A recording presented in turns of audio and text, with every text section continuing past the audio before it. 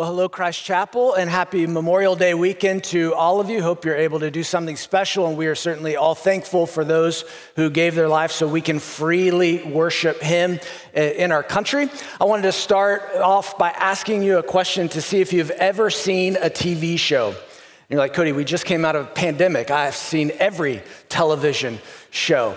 But this is a television show called Antiques Roadshow. Has anybody ever seen that one before? It originated in the UK in 1979, a US version made in 1997, where people find these, we call them artifacts, but they find these antiques that look very common, and they bring them in to get them evaluated and then appraised to see if they have some hidden value. And it's a really fun show to watch. It's kind of sparked some other shows maybe you're more familiar with if you haven't seen Antiques Roadshow, and that's things like Storage Wars.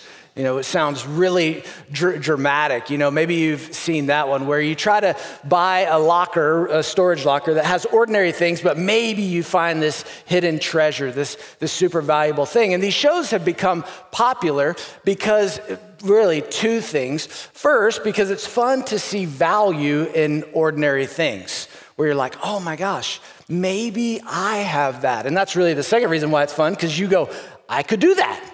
I could go buy a storage locker. Probably don't do that. I don't think it turns out. I think it's actually rigged, that show, but that's my opinion. I'm skeptical. But you think maybe we can find some value in here. And somebody goes, I'll never buy antiques. I'll never buy a storage locker. But really, you kind of look for hidden treasures even when you shop. Everybody does. You want to find great value in the things that you buy, and maybe you use coupons or maybe you use Groupon, but whatever it is, nobody wants to overpay for something they get. Everybody wants a deal. Everybody wants great value. My dad and I joke, we say, we don't want a deal, we want to steal. Like, I can't believe somebody didn't stop me on my way out because I got such a great deal on whatever we bought. Well, today I want to tell you about a steal in the spiritual realm. And even though it will cost you everything, you will get far more value beyond what you paid. So if you will, open your Bibles to Matthew chapter 13.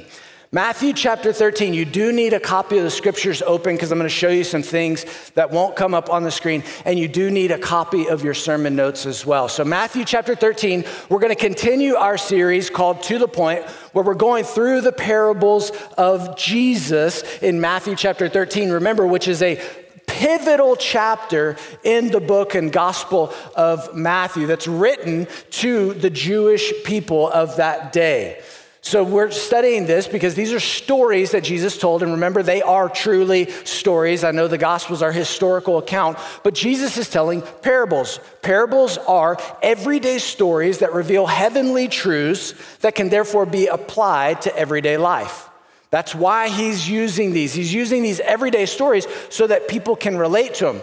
But they kind of have a hidden meaning because they're revealing heavenly truth. And he wants his hearers to apply these stories to their everyday lives, these principles that he's teaching through these parables. And you say, why is he trying to hide the truth? Remember, the reason why he's using parables is to conceal truth from those who will not receive it, but to reveal truth from those who want to receive the truth, because we will be held accountable for what we know. And really, to be more to the point, we're not just going to be held accountable for what we know, we're going to be held accountable for what we apply. The things that we know that we should apply to our life. Folks, this is meant to apply to our lives. This is not meant to just fill our heads with great ideas. This is transformative. This changes the way we live today, and it changes our tomorrow, and it changes our eternity. That's why I say it's not just what we know, it's how we apply what we know. And that's why Jesus is using these parables as a means of grace to reveal truth to those who want to receive it and to conceal it so that they will not be judged even more strictly for knowing something that they did not apply. So remember, this is all about the kingdom. Jesus is coming as a king. Sorry, I'm doing kind of review here. Jesus is coming as a king, revealing himself as the Messiah, the king that Israel had been waiting for hundreds of years. And he offers the kingdom to Israel. And they say, we don't want the kingdom you're offering. we wanted you to overthrow the government.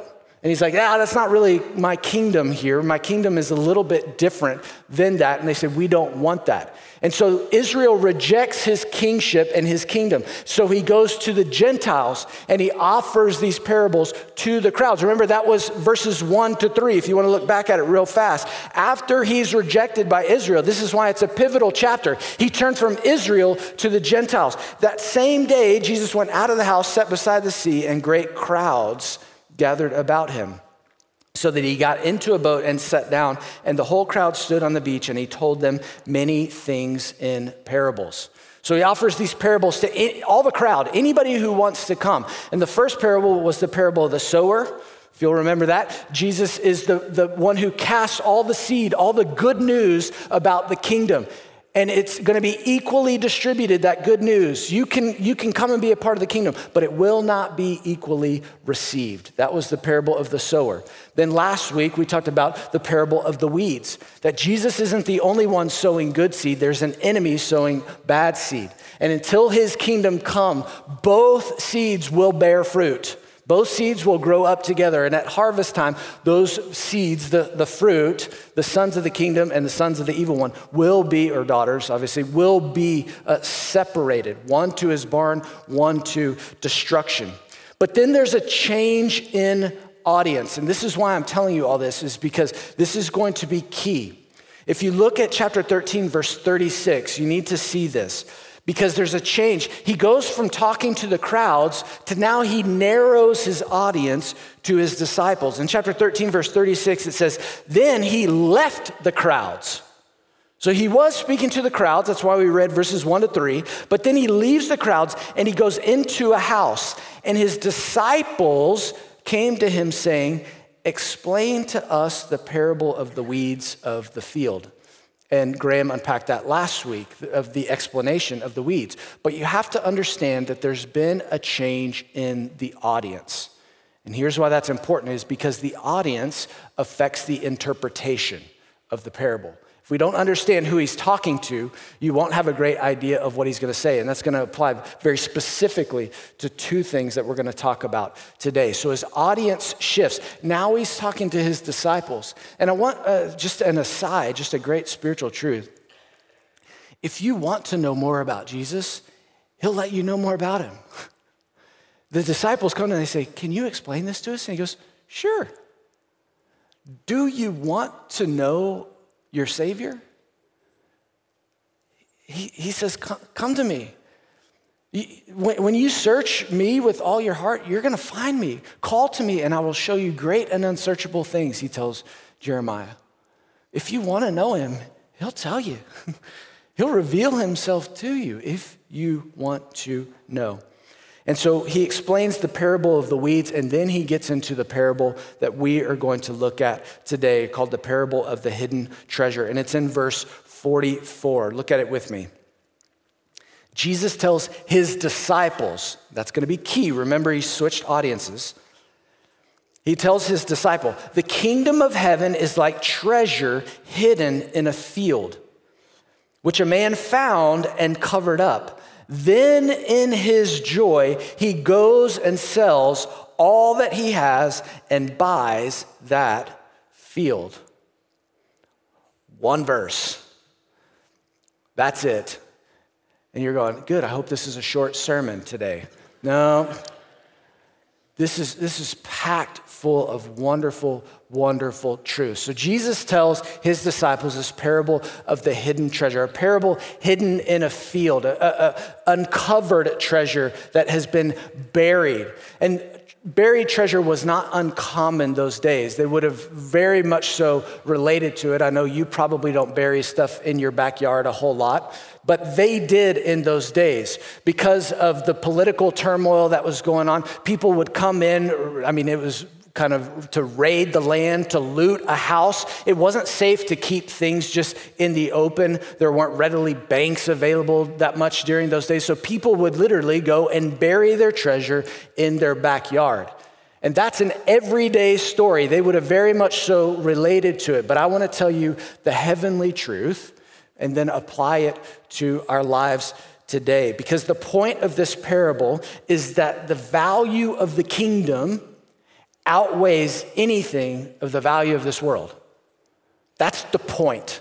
And I'm going to tell you the point up front, and then we'll unpack it as we go. But the value of the kingdom outweighs the value of anything in this world. And the problem is we don't believe that. We struggle to believe that his kingdom is more valuable than the things that this world has to offer us. But I want to show you that it is more valuable, and then what it means to live like it's more valuable in your everyday life. So let's start off. The kingdom of God is worth possessing as your very own. That's what Jesus is trying to tell his disciples. The kingdom of God is worth possessing as your very own.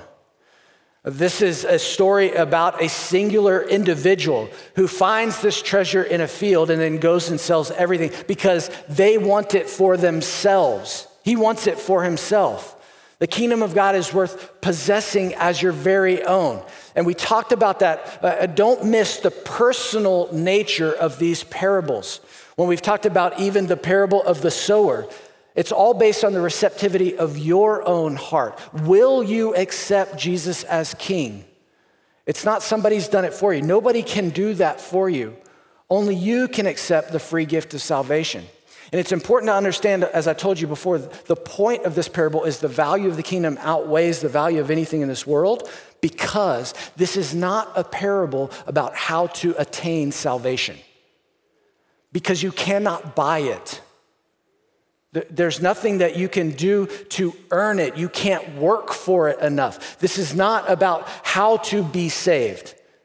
This is about how valuable salvation is. Salvation is by grace alone, through faith alone, in Christ alone. Ephesians 2:8-9. It's not of works. You cannot boast. You can't say, I paid more. I worked harder. That's not it. It's a free gift of God, and you accept it by grace through faith, not trusting in anything else, but only trusting in what Jesus has done for you on the cross to be reconciled to a holy God. That's it. And it's a wonderful gift. The point of this is not about how to be saved. It's about the value of being saved and being a citizen of the kingdom of heaven. That's what it's about. And so this man finds this treasure in a field. And it says that he goes and sells everything so that he can go and buy the field. And as I'm studying this, I asked myself the question, why doesn't he just take the treasure? Come on, that's a good question, right? Like, why doesn't he just go take the treasure? Why does he go and sell everything to go and buy the field? Just pretend like you didn't know, and you just go and take the treasure yourself and you go, yay, I got it. Well, here's what I learned as I studied this even more, is that back in those days, when people buried treasure in the field, just like we use this phrase, don't put all your eggs in one basket, they wouldn't bury all their treasure in the same place. If they buried their treasure in one place, they would say, okay, I'm putting some here, and then I'm gonna go over here, and I'm gonna bury a little bit more over here, and I'm gonna bury a little bit more over here. And so where you found one treasure, you often found more. And that's why he goes and sells everything to buy the field, because there was more treasure than just what meets the eye. And I apply it to our own life, and I think about this. When you accept the King, you are endowed with every unending benefit of his kingdom. We talk about trust Jesus for your eternity. And you go, great, Jesus is my Savior. But you gain so much more. You uncover so much more when you accept Jesus as your Savior. I thought about Ephesians chapter 1, verses 7-10. When it talks about what we receive as an heir to the kingdom, when we accept Jesus as our King, it says, in him we have redemption through his blood, the forgiveness of our trespasses according to the riches of his grace, which he has lavished upon us in all wisdom and insight, making known to us the mystery of his will, according to his purpose, which he set for us in Christ as a plan for the fullness of time, to unite all things in him, things in heaven and things on earth.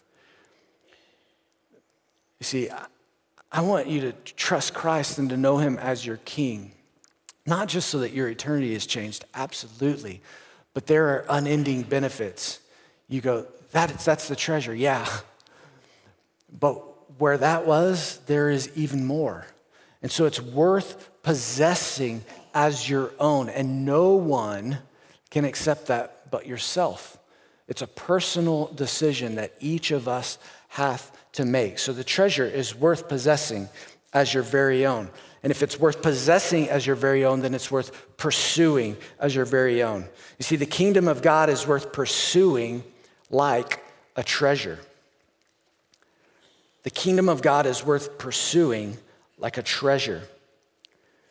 If you notice, when this man finds this treasure, he goes and it kind of sets this process, this pursuit in motion.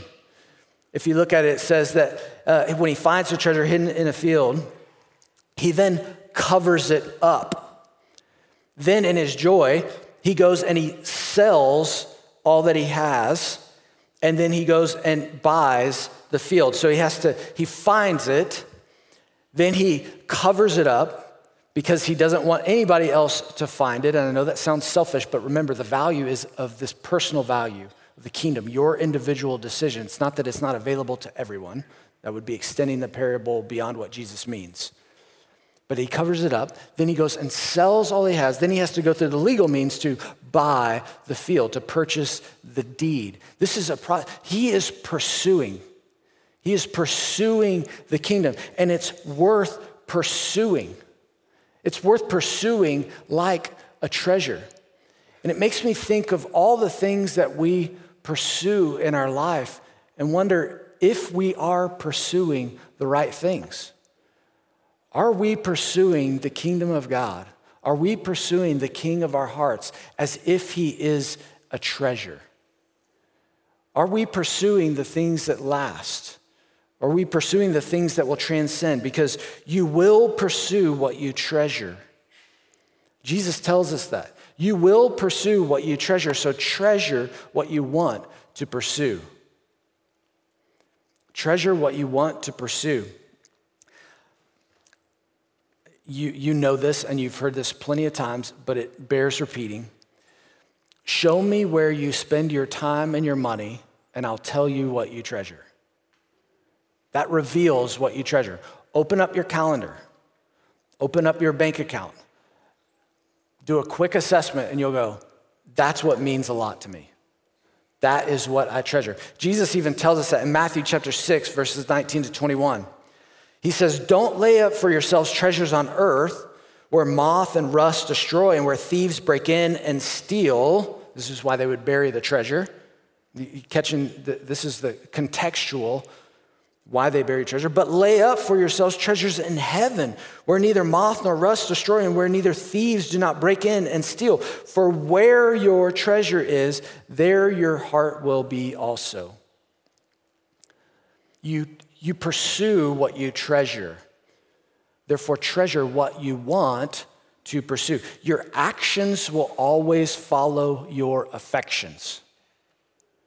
Your actions will always follow your affections. And here's why I bring up that point, because about right now is where the guilt trip sets in for all of you.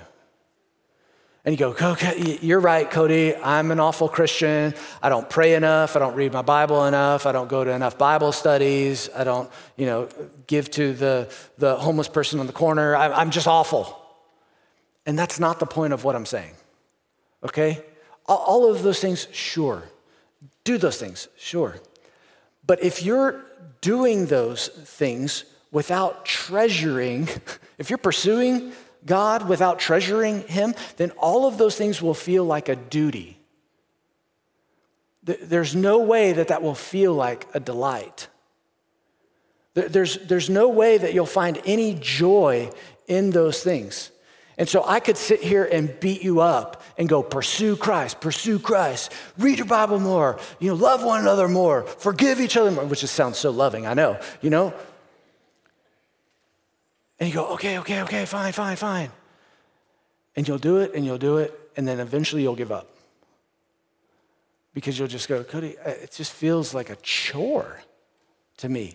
And we do not come to church for a list of chores. I want you to come to church in order to get a greater glimpse of what we treasure. If we had a greater glimpse of what we treasure, then it would make our pursuit a delight and not a duty. All the things that you treasure in your heart, you pursue with delight.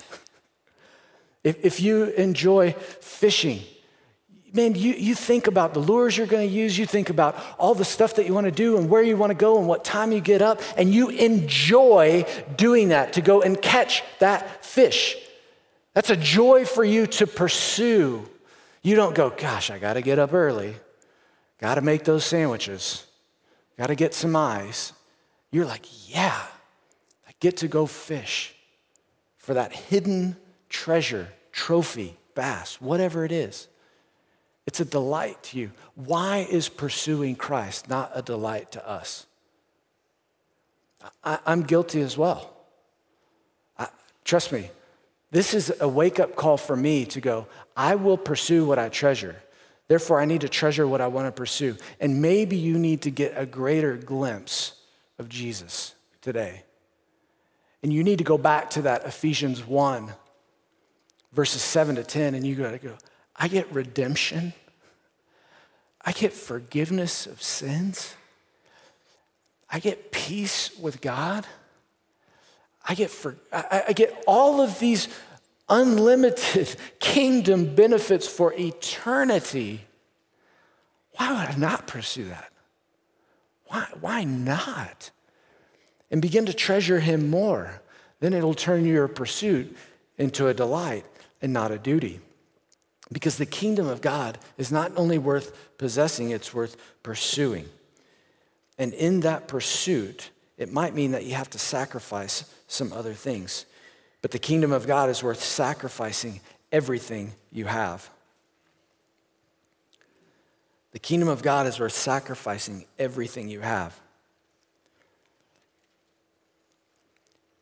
I think this is axiomatic, but the value you place on something is shown by what you will give up for it. I read a great book, and I probably will mention this a bunch just forever because it's a great thought that impacted me. But it's a small, tiny book by Andy Stanley. He's a pastor out in Atlanta, called Choosing to Cheat. And his point is, every time you say yes to something, you're saying no to something else. You're choosing to cheat something else. And his whole point is cheat the things that you don't care about, or cheat the right things, which sounds so weird to say. But you know what I mean. If we are going to pursue Christ, it might mean sacrificing some lesser things, but it's going to be worth it. I mean, if you look back at the parable, when he finds this field, he covers it, it says, then in his joy, he goes and sells all that he has to buy that field. Notice this, the joy doesn't come from obtaining the field. When does the joy begin? That wasn't rhetorical. When does the joy begin? When he goes to pursue it. It's when he gives up everything for it. Is that not a crazy thought to you? The joy begins when he goes, I have found something so valuable. It is a no-brainer that I will go and sell everything that I have. And I am thrilled to sell everything that I have to go and buy this field. This is not a deal. This is a steal. I can't believe somebody is letting me walk out with this. I can't believe somebody is going to let me buy this field for the cost of everything that I have, because everything I have doesn't even compare to the value of the treasure that I found in the field. I mean, it's just amazing to me that the joy he has is in sacrificing, not even in obtaining, but it's in sacrificing, knowing that this is so valuable that he is going to obtain this. And it reminds me, it makes me think about selling out for the kingdom of God. This is the question I've asked myself. Folks, this is as much as a sermon to me as it is to you. Do I find joy in selling out for Jesus? Or am I content to be satisfied? I just want enough to be satisfied. I don't want to sell out. I want to be comfortable. It reminded me of a poem, and just the first two lines, and many people have redone this poem, but it says, I would like to buy $3 worth of God, please. Not enough to explode my soul or disturb my sleep, but just enough to equal a warm cup of milk or a snooze in the sunshine. And I go, yep, guilty. So often in my Christian life, that's what I want. Just enough to make me comfortable, like a warm glass of milk and a snooze in the sunshine. And I go, thank you, God. And it makes me wonder, am I missing out on the joy? The joy of selling it all, of selling out. Because there is the few times that I've done it in just a few situations, there's so much joy and freedom found in full abandonment to Jesus. When you say it is Jesus or nothing, that is an awesome, awesome feeling. Oftentimes, I don't have the courage to do it. But the times that I do, I go, why don't I do this more? Why not more? In the joy to sell out for Jesus. It's unparalleled. And you go, well, Cody, I don't want to sacrifice for Jesus because I don't know if I'm going to get it in return. I don't know what I'm going to get in return, and I'm afraid to do it. I get it, and that's partly what faith is about. But you need to hear that every sacrifice you make to seek the kingdom will be rewarded.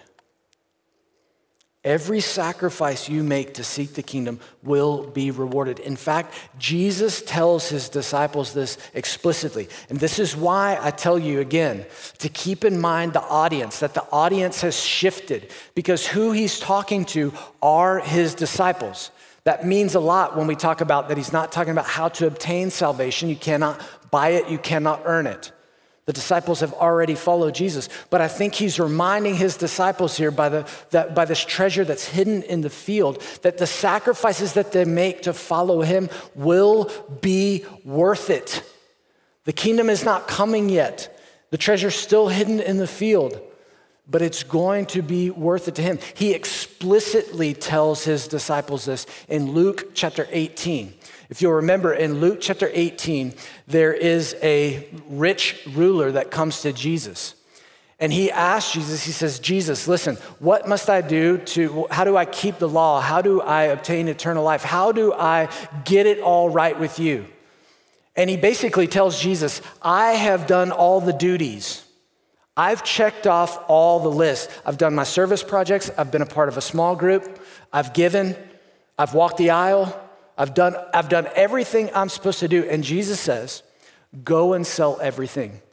Give it to the poor, and then come and follow me. And do you remember what is said next?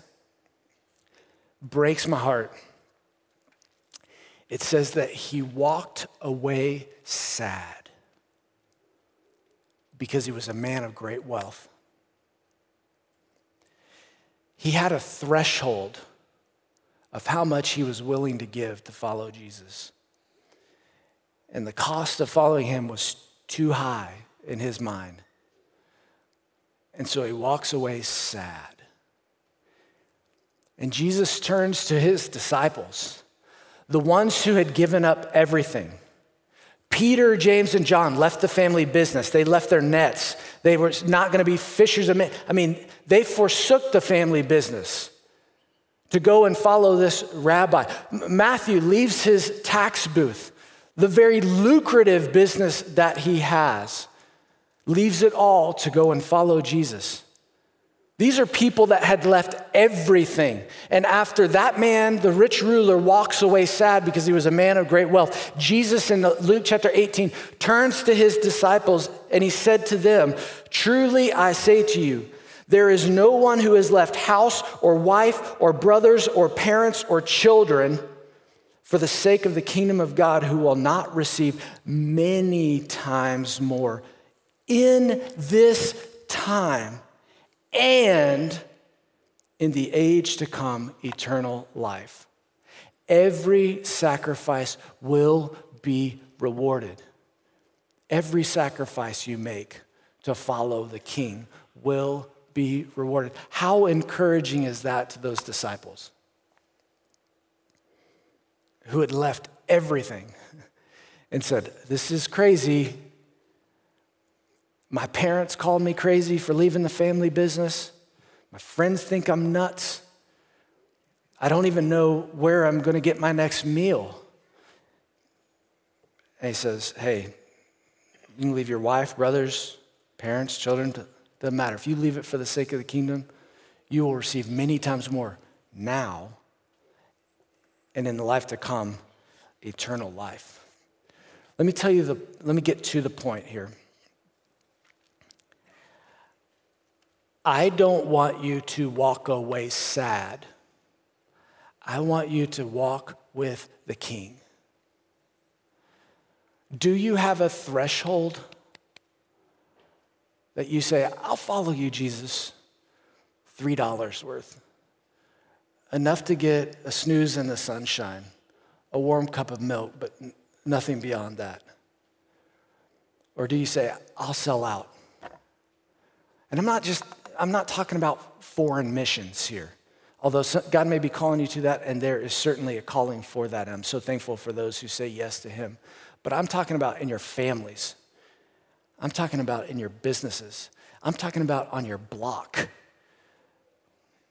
where you say, "Jesus, you call me, I go." I will say yes, no matter what. Here's what it'll look like. First, prioritize building God's kingdom over what you can build here. You got to prioritizing building God's kingdom over what you can build here. If your priority is building simply your own kingdom, what you can see on this earth, you're building a sandcastle. And in due time, just like the tide comes in and washes that sandcastle away, the kingdom will come and wash away everything that is temporary. If you're building sandcastles, then you will walk away from here sad. But he wants you to build his kingdom that will come, that will never end. In fact, Jesus tells his disciples at Matthew chapter 16, he says, "What does it profit a person if you gain the whole world, but you lose your soul? It doesn't profit you anything." That's where he talks about the cost of discipleship. Leave it all. I mean, you will get back many times more, but you got to sacrifice those things by faith. And part of that, what that means when you prioritize building God's kingdom, is putting aside anything that's hindering your walk with Christ. It's time to stop flirting with what is fleeting. Stop flirting with what is fleeting. We are so addicted to the shiny things in life. And we don't realize that there's a hook, line, and sinker behind it. And we get taken for a ride far beyond what God wants us or where he wants us to go. We got to put aside those things. Paul talks about in 1 Corinthians 9, he says, "Don't you know that all the runners in the race run in such a way to win the prize?" Throw off the things that are hindering your walk. It's not worth it. There's no value in that. The value is in the kingdom. The value is in following him. John Owens, the great Puritan, said, "Kill sin or sin will kill you." It's time to stop flirting with the things that hinder us from pursuing the kingdom, because I want you to pursue the King with joy, just as he pursued you. Pursue the King with joy, just as he pursued you. You see, when we are admonished by the writer of Hebrews to pursue the kingdom to come, he says in Hebrews chapter 12, verses 1-3, he says, therefore, since we're surrounded by so great a cloud of witnesses, what are those witnesses? Those are the ones who they forsook everything in this world to pursue the King. By faith, let us lay aside every weight and sin which clings so closely, and let us run with endurance the race that is set before us, looking to Jesus. Why do we look to him? Because he set the model. He's the founder and perfecter of our faith, who for the joy, don't miss that key link word here, joy that was set before him, endured the cross, despising the shame, and is seated at the right hand of the throne of God. Consider him who endured from sinners such hostility against himself, so that you may not grow weary or faint-hearted in pursuing the kingdom. You see, the reason why I want you to pursue the King with joy is because he's pursued you. Do you realize you are the treasure in the field? You are the treasure in the field.